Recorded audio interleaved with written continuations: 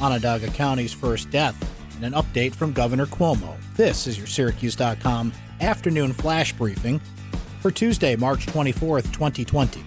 I'm Brent Axe. The Onondaga County Health Department has received notification of a confirmed COVID-19 death, the first in Onondaga County. Said Onondaga County Commissioner of Health, Dr. Indu Gupta, quote, "I am deeply saddened for the family of this individual who are experiencing this loss. The sad news proves how important it is to take measures to protect ourselves, our families, and our community. This individual was an elderly hospitalized patient, so there are no risks of exposure to the general public. For reasons of medical privacy, the department will not be releasing additional information," said Gupta. New York State now has 25,665 confirmed cases of coronavirus, according to Governor Andrew Cuomo.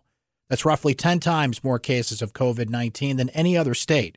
According to Johns Hopkins University, only 3 states have more than 2,000 cases: New Jersey, which likely includes many people who work in New York City, Washington State, and California.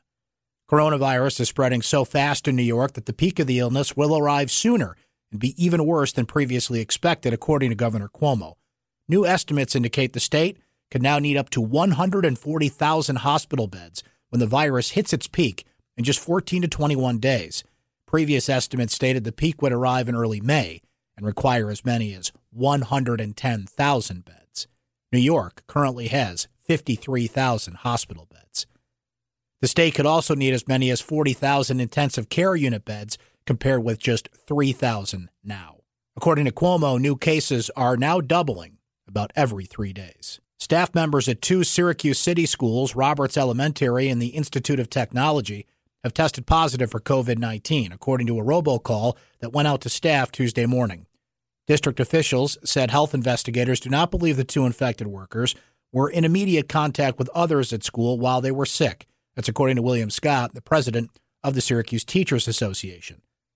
All Syracuse schools have been closed since 4 p.m. on March 16th to help prevent the spread of the coronavirus. Central New York's first coronavirus death, a Madison County man in his early 80s, was feeling fine one day and the next had a high temperature. That's according to a close family friend. The man from the village of Hamilton died 4 days after he went to a Syracuse hospital. That's according to Ruth Ann Lovelace, the mayor of the small village and a friend of the man and his wife. She did not want to identify the man. That's your Syracuse.com afternoon flash briefing for Tuesday, March 24th, 2020. I'm Brent Axe. Stay safe, everyone, and have a great rest of your day.